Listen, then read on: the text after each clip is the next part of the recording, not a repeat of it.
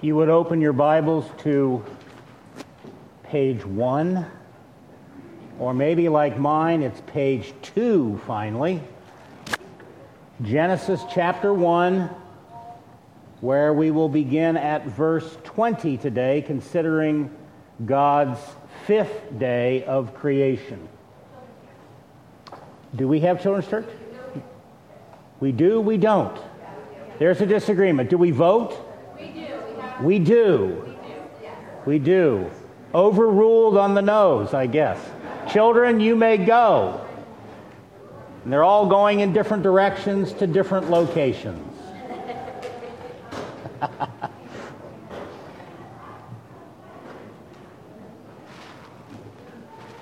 My apologies once again to Jeff and Maria Elena. There's a lot of details here. You may need to listen again rather than trying to write it all down. You would be astounded how much these two write down in a given sermon. They basically reproduce everything you hear. Let's go to prayer.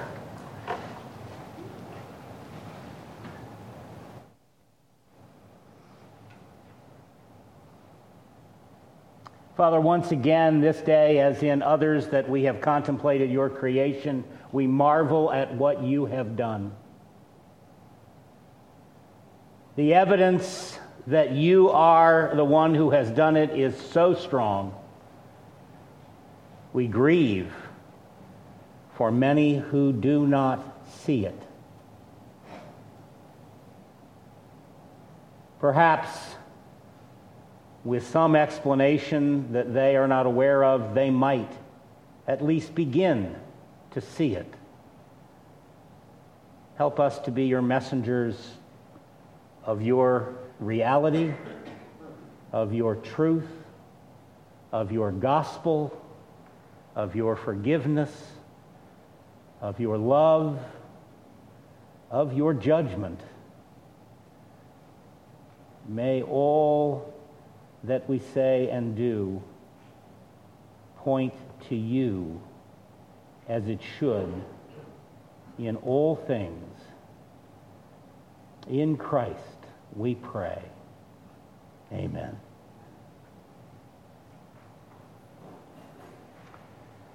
Then God said,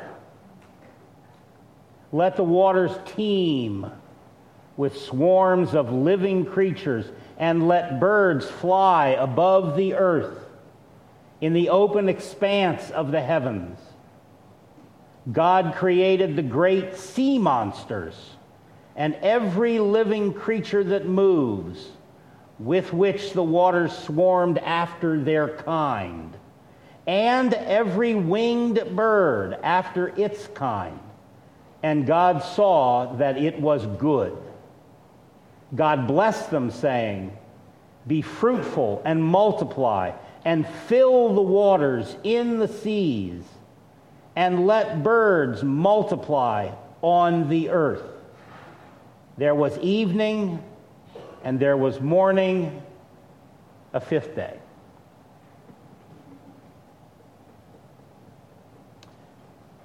Let's begin by observing this. The language that is used here in these verses related to the fifth day is quite clear that the waters themselves do not produce sea life. God did. Now, if you go back to verses 11 and 12, where we read the earth sprouted forth vegetation or brought forth vegetation, even there we are not to assume that the earth produced this vegetation on its own. God did it. After all, he did it within the confines of one creation day. But the language that we come across here in verse 20 is even clearer on this point. Not verse 20, but in the fifth day. The waters teem with swarms of living creatures. the sea monsters, every living creature that moves, the waters swarmed with these things. It isn't saying that the waters made them or that waters created them or that they evolved from the waters. It's saying that God filled the waters with these things. And God caused birds to multiply on the earth. God, by his, nothing more than his creative word, as we read it in verse 20, then God said, he immediately fills the sea with all manner of sea creatures, and yes, tells it to go on and be fruitful and multiply ongoing, but it isn't as though that he hasn't created a lot of it right there to begin with. Now on day 5, another new thing on day 5, and we'll see the same thing on day 6, God creates for the first time living creatures. The Hebrew term here is nephesh, which we might translate living souls. Creatures in the sea or creatures in the air, obviously they land on land, but fly in the air. And then, of course, day 6, creatures on land that move, that can migrate, if you will, or move at will, have central nervous systems. All of this in contrast to vegetation on day 3 of God's creation, which of course is alive, is vegetation. It has what we might call biological life. But such vegetation is stationary, and it has no nephesh, it has no soul. It is not a living creature. And thus, vegetation, plants, etc., they are not alive in the same sense as all the creatures that God creates on days 5 and 6. And that's important when you get to the fall and death entering the world, and it looks very much like that's where death begins to enter the world, but people think, well, but vegetation was alive, and has not vegetation died? Later on that. Day 5 is the first time that God created that which is said to be living creatures. Plants are not designated that way. They are organisms that have a kind of life, but they do not have conscious life. They are not reproductive living creatures that move or swarm. Nephesh, living, is that which we might translate it. It's that which breathes. A creature with a soul that is conscious. Now we have to make a distinction here. In day 6, animals. Animals are not self-conscious in the same way as human beings. So there is a difference between animal life, certainly in plant life, than that which is experienced by human beings or mankind. They are not self-conscious in the same way. They are conscious by instinct or by the way in which they were created. That doesn't mean they have no awareness, but they are not self-conscious in the same way. They do not think in the same sort of way that man does. Prior to the fall, there was no death on earth, no death of any living being or nephesh.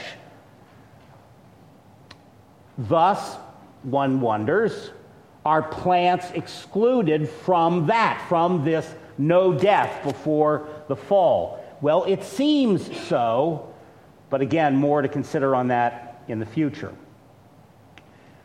We know so much more about living creatures than we did when the modern evolutionary theory as to their origin was propounded by Darwin. He wasn't the first evolutionist. Forms of evolution we know have gone back at least as far as the ancient Greeks, but Darwin is the one in the modern time that revived and strongly advocated the theory of evolution.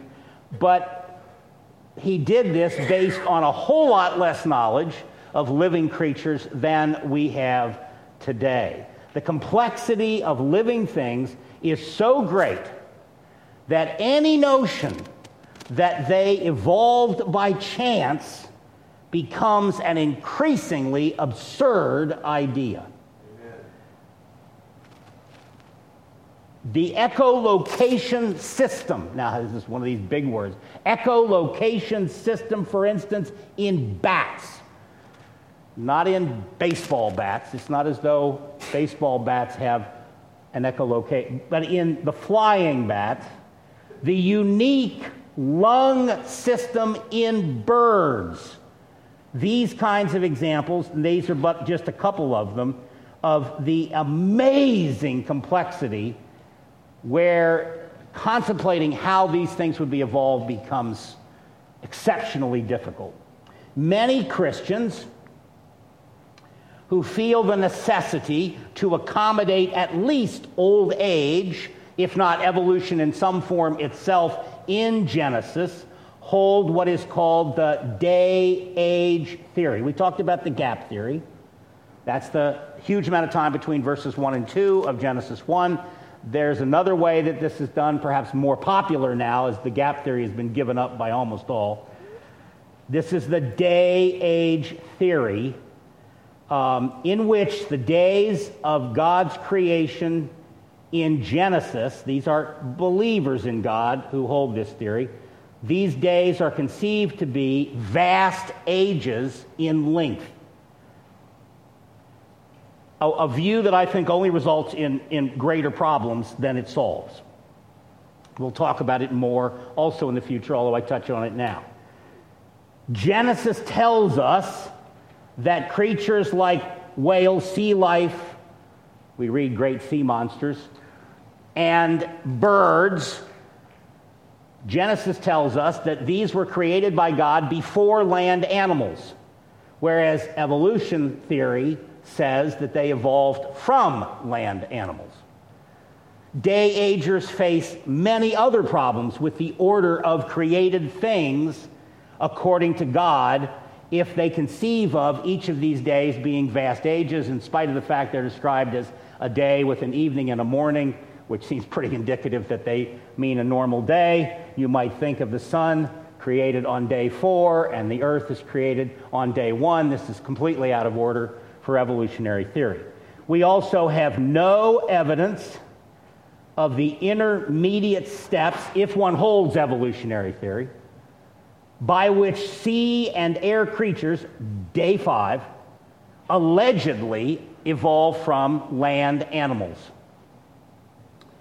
Consider, and I can only give you a few examples, but consider the amazing sea cucumber.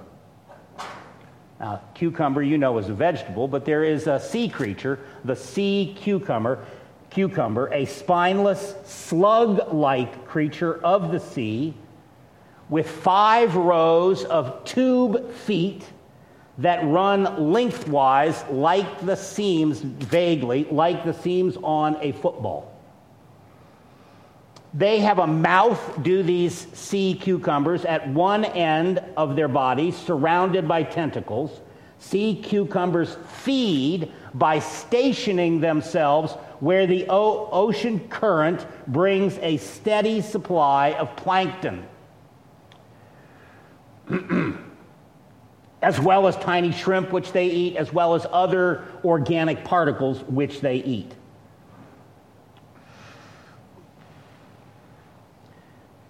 They then stick their tentacles, which grab these items, into their mouths, one tentacle at a time, sucking off the food. Now, there is a peculiar type of fish called the pearl fish that shelters by day inside the sea cucumber, the little sea cucumber, which I've described. This fish feeds not off the things the cucumber is feeding off of, but this fish feeds literally off the internal organs of the sea cucumber. It consumes them. Amazingly, the sea cucumber is not harmed by this because it has the ability, we would say God-given, ability to regenerate its own organs.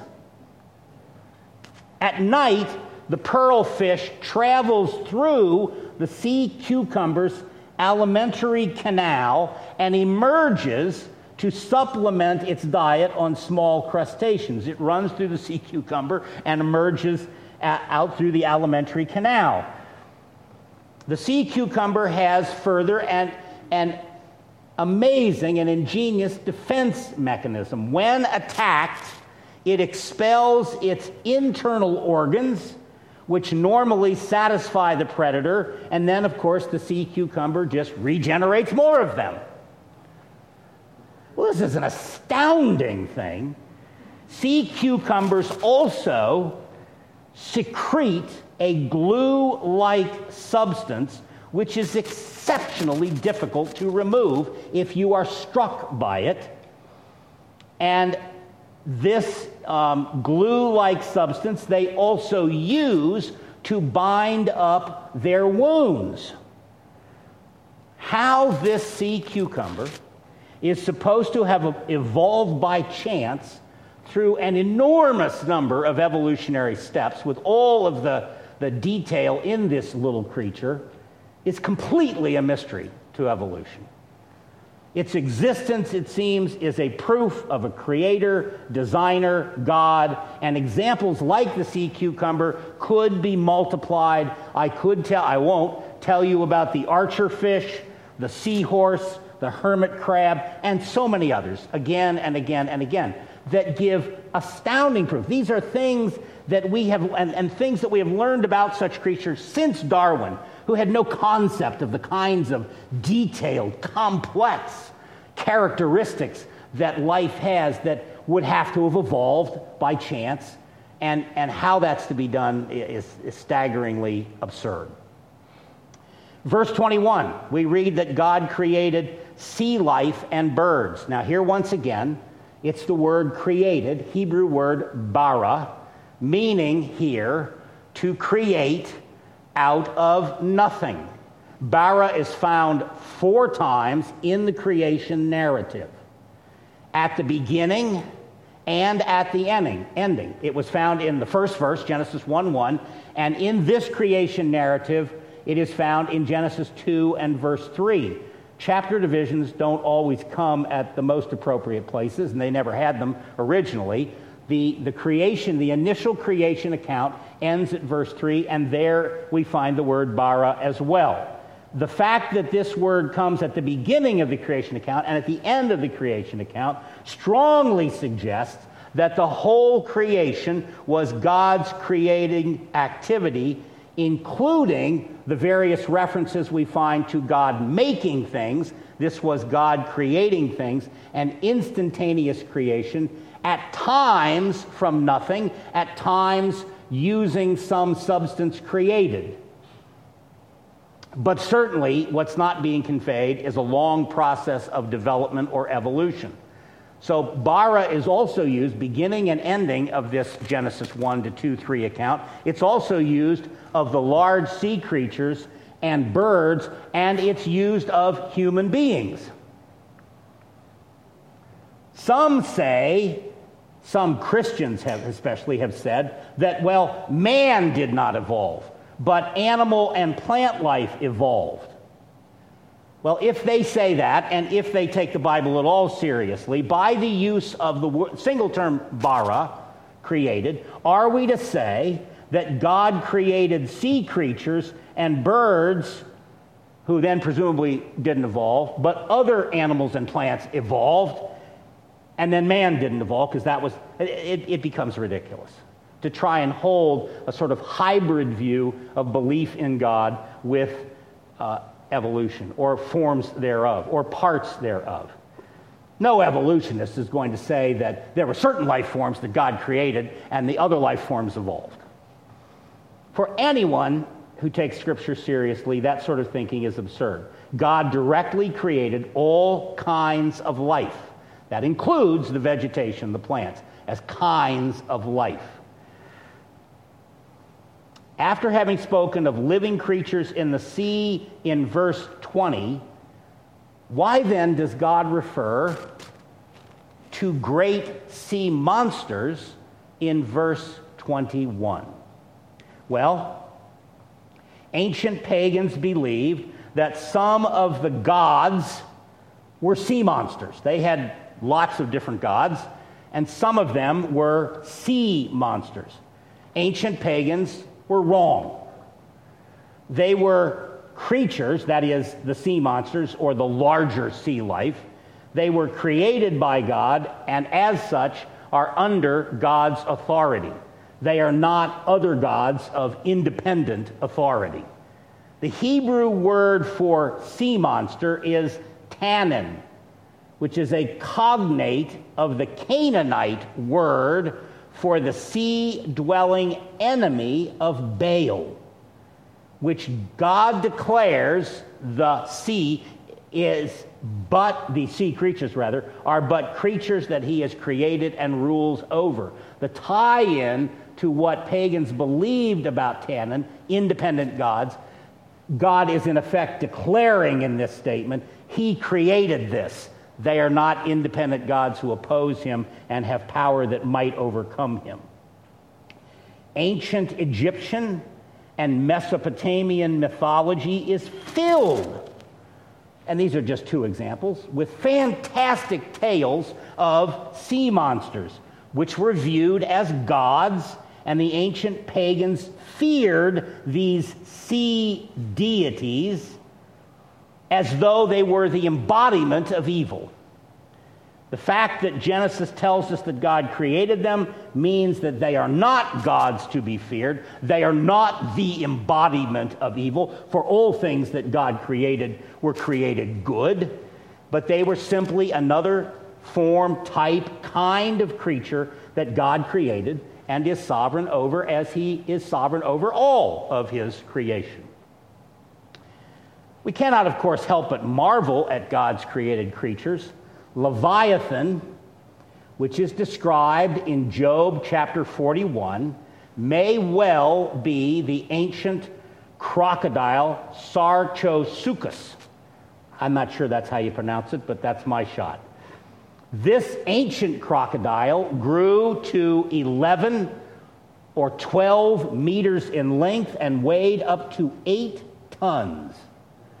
This massive croc dwarfs today's largest crocodiles, which are just over 6 meters, not 10, 11, 12 meters, and the largest crocs today weigh just over 1 ton, not 8.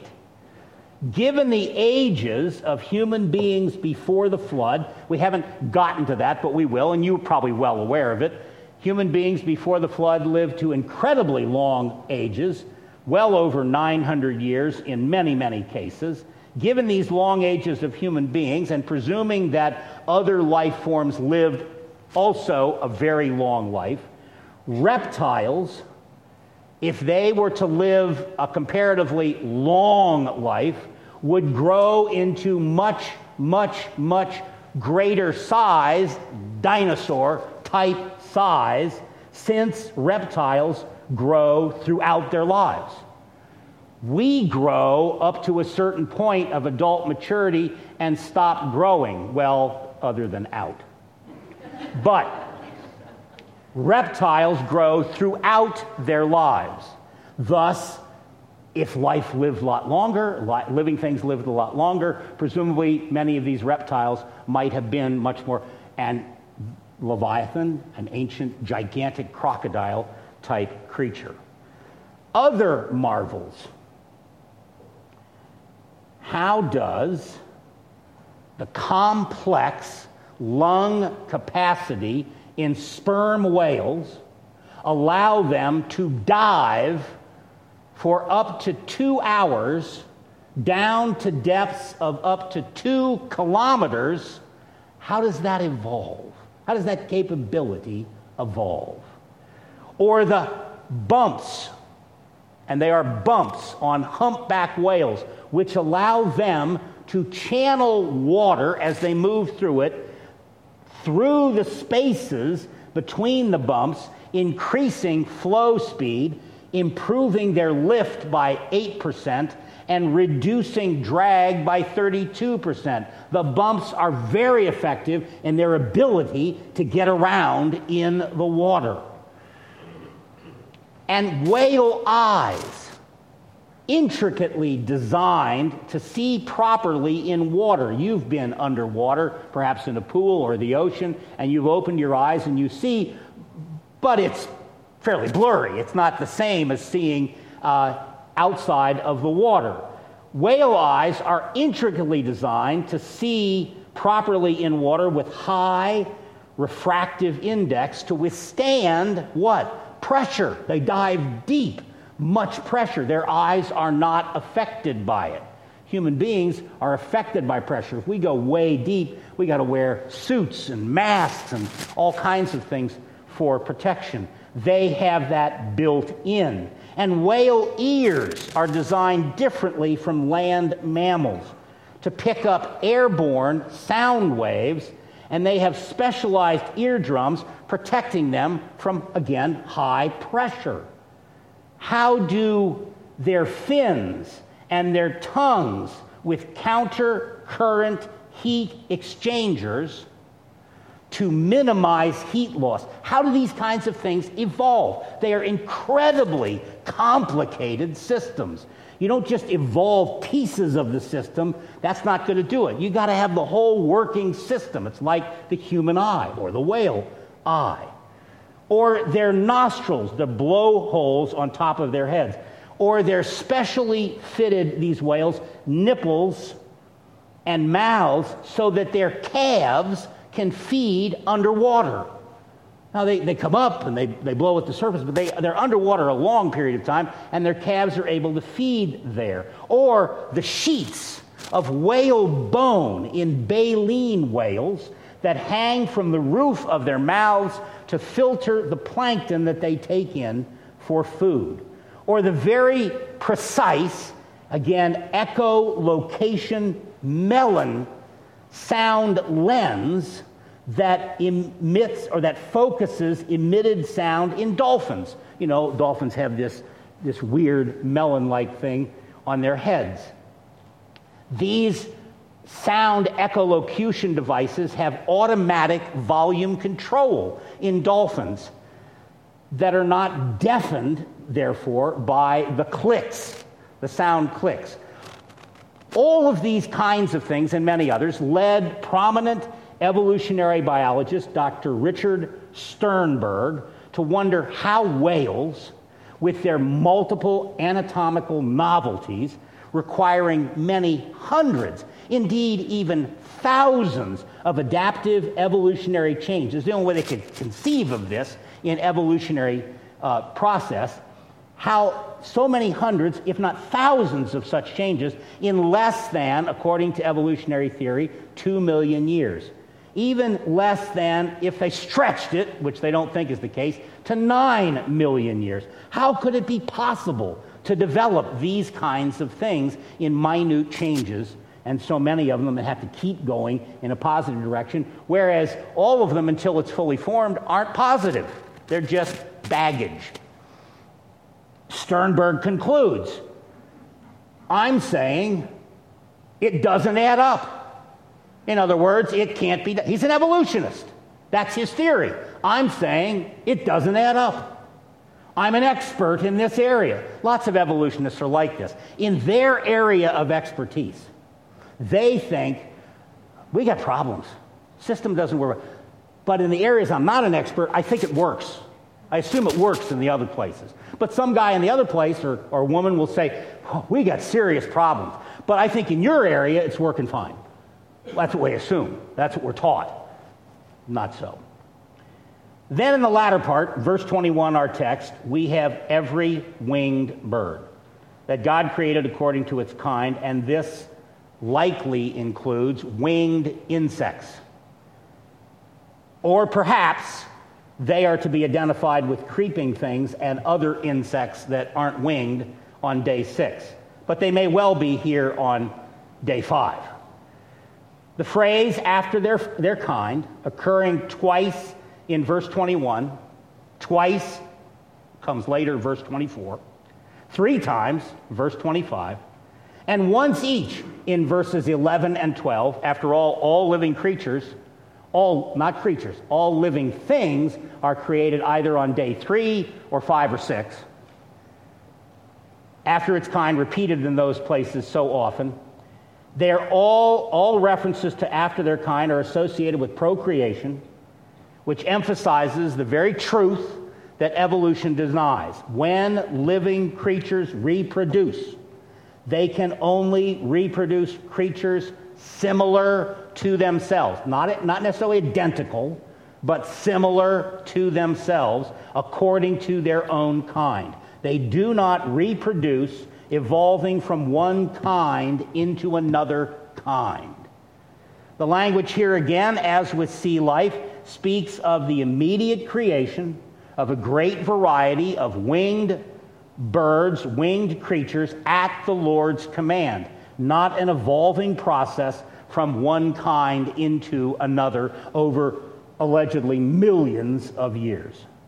The life that fills the skies is every bit as full of marvels as the life that fills the seas and fresh bodies of water. But for God, the mystery, and it is a mystery, of evolving bird feathers is simply unsolved. There have been some statements made about this that are ridiculous. It's unsolved. Birds also have an incredibly complicated breathing system. I love birds. Don't know as much about them as David Severance, but I love birds. I didn't know this. Maybe he did, but I didn't know this. They have incredibly complicated breathing system, a system of air sacs and hollow bones which keep the air flowing in birds in one direction in special tubes in the lung. And blood flows through the lungs' blood vessels in the opposite direction for birds for efficient oxygen uptake. This is an excellent engineering design and totally different, mind you, totally different from reptiles which have what we might call bellows-type lungs.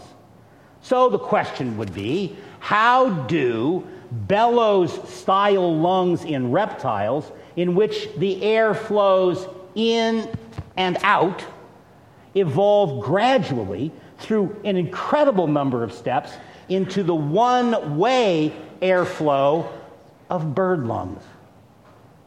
Birds are supposed to have evolved from reptiles. How does this work? To change the type of lung. This is an incredible difference and an evolutionary complexity.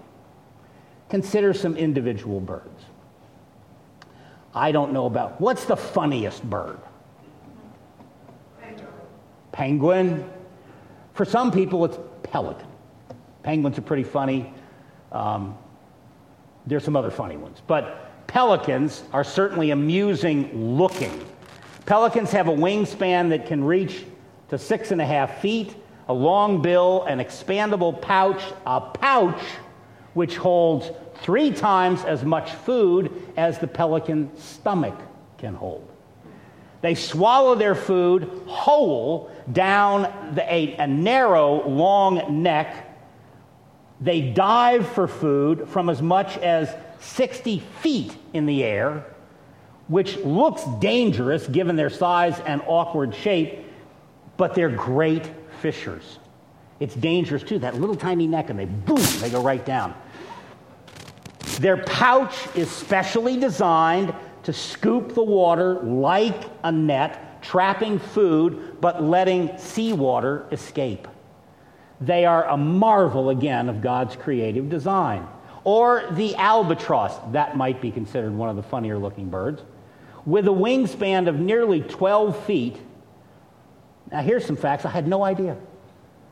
They can live up to 80 years. Try that on for your dog, cat, horse, etc. They can live up to 80 years. An adult can fly 1,000 miles in a single day, staying aloft most of the time gliding, simply gliding for much of the trip with their wings fully extended. They use air currents to stay aloft, not the flapping of wings as you see in so many birds, primarily to stay aloft for long periods of time. A young albatross might circle the world as much as 7 times before touching solid earth. And they only breed in the Antarctic region, and they only breed once every 3 years, and they only lay 1 egg during breeding. So an incredibly difficult breeding process. The albatross is able to drink seawater. It excretes the salt in seawater through its nasal passages. It filters the salt through its nasal passages and out. Amazing capability. Evolution has no way to account for these amazing characteristics in the survival of the albatross, especially given the incredible inefficiency of albatross breeding. Only once every 3 years, only 1 egg at a time. Woodpeckers. I love woodpeckers. I love watching woodpeckers. Woodpeckers don't give me a headache because I'm not doing what they're doing. They can strike wood up to 500 times a minute at a rate of about 8 times a second. Their beak hits the wood at 13 miles an hour with more force than you would feel if you ran headlong into a tree while running as fast as you can, which is a lot faster than I can run now. And imagine doing that, hitting 500 times a minute. Woodpeckers' heads have a built-in shock-absorbing system that cushions their brains. How does evolution explain that? How does evolution explain bird migration? So many birds migrating huge distances with uncanny precision. Arctic terns, I'm told, go the furthest, from the North to the South Pole and back again each year. Most birds migrate long distances flying at night, navigating by the stars. Studies have shown that birds raised entirely indoors can orient themselves properly the first time that they see the stars. This is absolutely incredible. Tests run in planetariums reveal that birds know which direction to fly, even in an artificial sky, if the stars are placed properly. You confuse the placement of the stars in a planetarium, and you confuse the birds as well. They know. How do they get this? How do they know all this? How did birds acquire such capabilities through evolution? They didn't acquire them. Birds were created with them by God. The wonder of living creatures points unmistakably to God's design. The same God who perfectly oversees and provides for them and all other living creatures, such that, as we read in Scripture, not one sparrow falls to the ground apart from the Father's will, Matthew 10, verse 29. Living creatures are self-sustaining, more than the creatures, living organisms. They are self-sustaining. They get nourishment. The ones that breathe in atmosphere, defending themselves from predators. They have all kinds of unique ways, individual ones of them, of doing this, perfectly suited to their particular environments. They're also self-repairing. When injured, they have the means to heal. When fatigued, they can recoup their strength by rest. They're also self-reproducing, capable of producing more organisms of the same kind. Scientists have sought to develop self-sustaining, self-repairing, self-replicating machines, but they have been unable. Amazingly, single living cells have all three of those capabilities, convincing proof of an intelligent, designing God. Evolution posits that living creatures can evolve from one kind to another in defiance of what we know about DNA and genetics. The complex genetic code of every living creature limits it to what it is. There is no genetic information that can enable any organism to transform itself into something that it is not. In other words, come up with new genetic information. Genetics is a fairly recent science. The father of modern genetics, Gregor Mendel, was a contemporary of Darwin. What Darwin assumed was possible by evolving, we know from genetics is not possible. Darwin didn't understand that, but we know that. It's not going to be pointed out. But then, of course, the evolutionist says, well, what about mutations? That's where you can make changes in the genetics. Mutations can cause changes in the genetic structure of living things. But evolution by mutations does not work. Mutations can alter, they can destroy existing information in an organism's genetic code. But, and this is key, mutations cannot add new coded information, which is required to go from one kind to another kind to another kind in a long evolving process. Mutations are genetic mistakes. They don't bring about whole new structures, and the genetic information required from or for them, which the related genetic coding or information did not exist to begin with, just cannot be evolved. Coded information, as we find in the genetic structure of every living being, simply does not arise by chance. It's way too complicated. It's not produced by nothing. It has a source, our intelligent, infinitely great Creator God.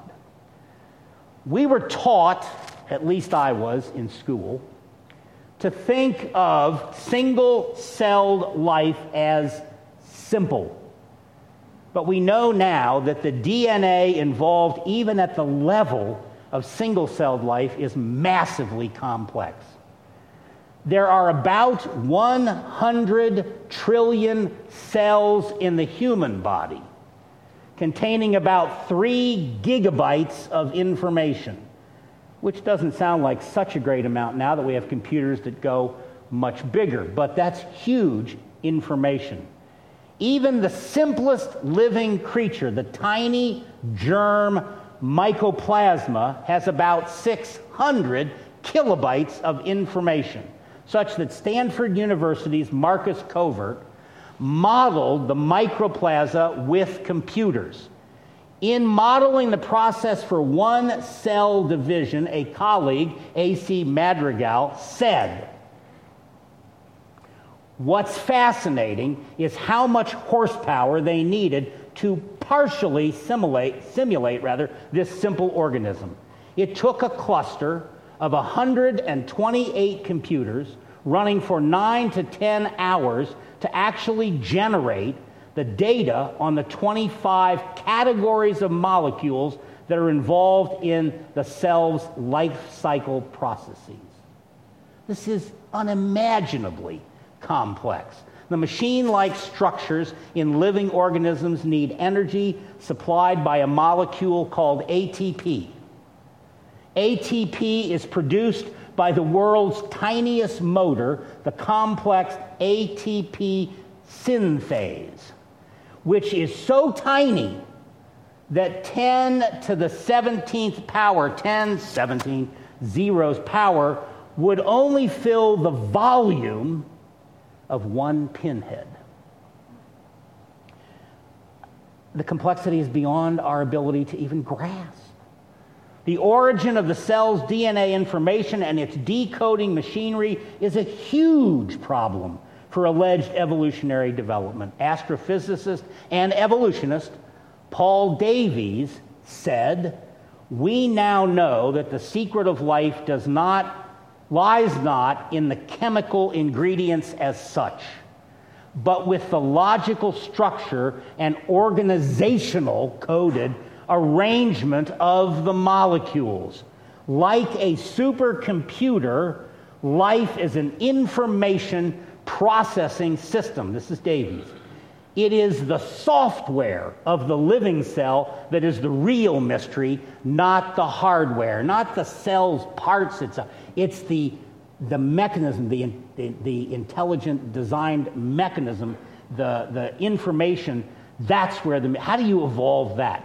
Davis says, "How did stupid atoms spontaneously write their own software?"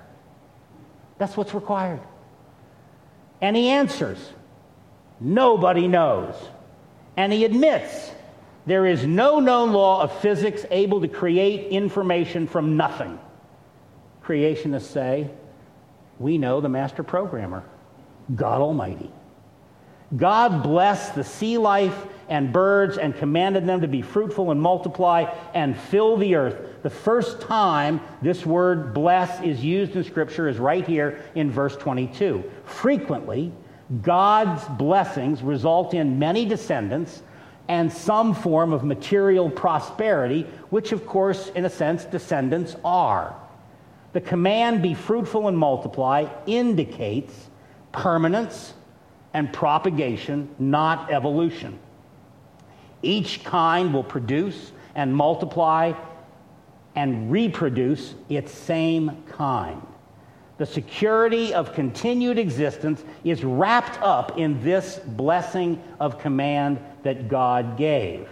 It is not necessary to assume that God created only an original pair of each kind to begin with.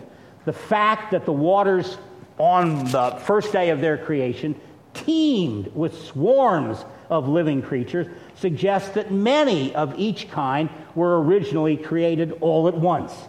It's only when we get to mankind that God started with one man and then one woman.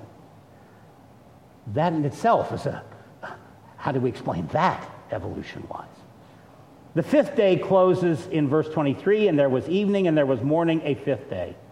A single day, a fifth literal day, a literal historical creation week.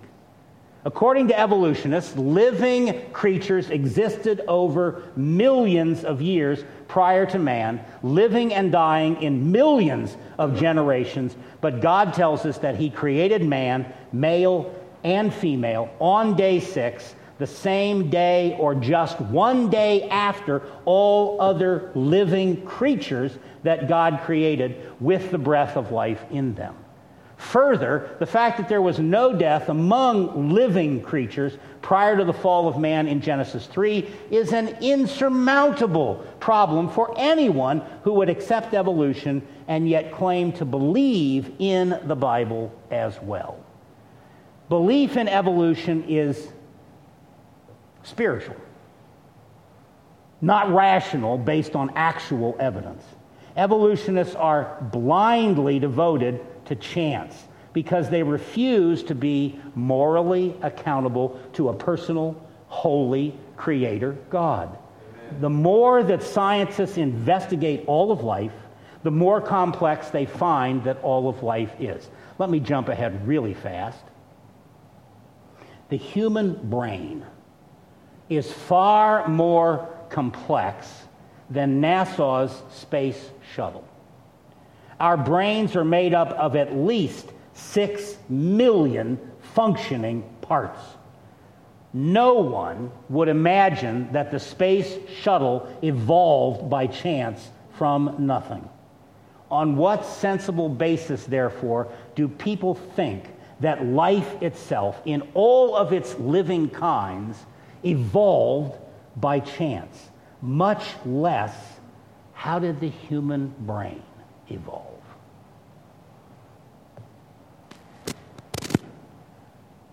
Well, I'd go on to day 6, but I don't want to wear you out. Let's stop and pray.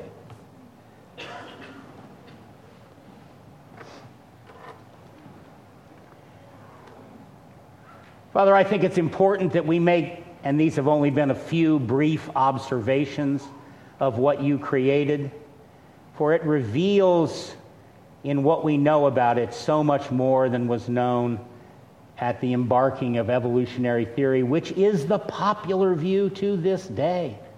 The popular explanation for everything outside of you or even allegedly with your help. But this is not what occurred. This is not what you have told us. We may be confident in your word. It is as you have said. It was done by you as you have said. We can defend this. We can believe this. It makes good sense to do so. That doesn't mean that everybody in the world will accept it. They have reasons for not accepting it that go beyond the facts. Nevertheless, the facts are important to observe, and thus we observe them in brief form. Guide us as we move on in weeks ahead to complete just this first week, this first creation week account in the opening chapter plus of Genesis. In Christ we pray. Amen. If you will stand. One of our duties as believers is to share the truth. I think effectively sharing the truth about animals and plants and other creatures can be a fabulous way of pointing out that God is real and what he's told us is real. Maybe people could look beyond the opening chapter of the book at the other things he's told us that are real. Go forth and share about our Lord with those who need to know. In Christ, depart in his peace. Amen.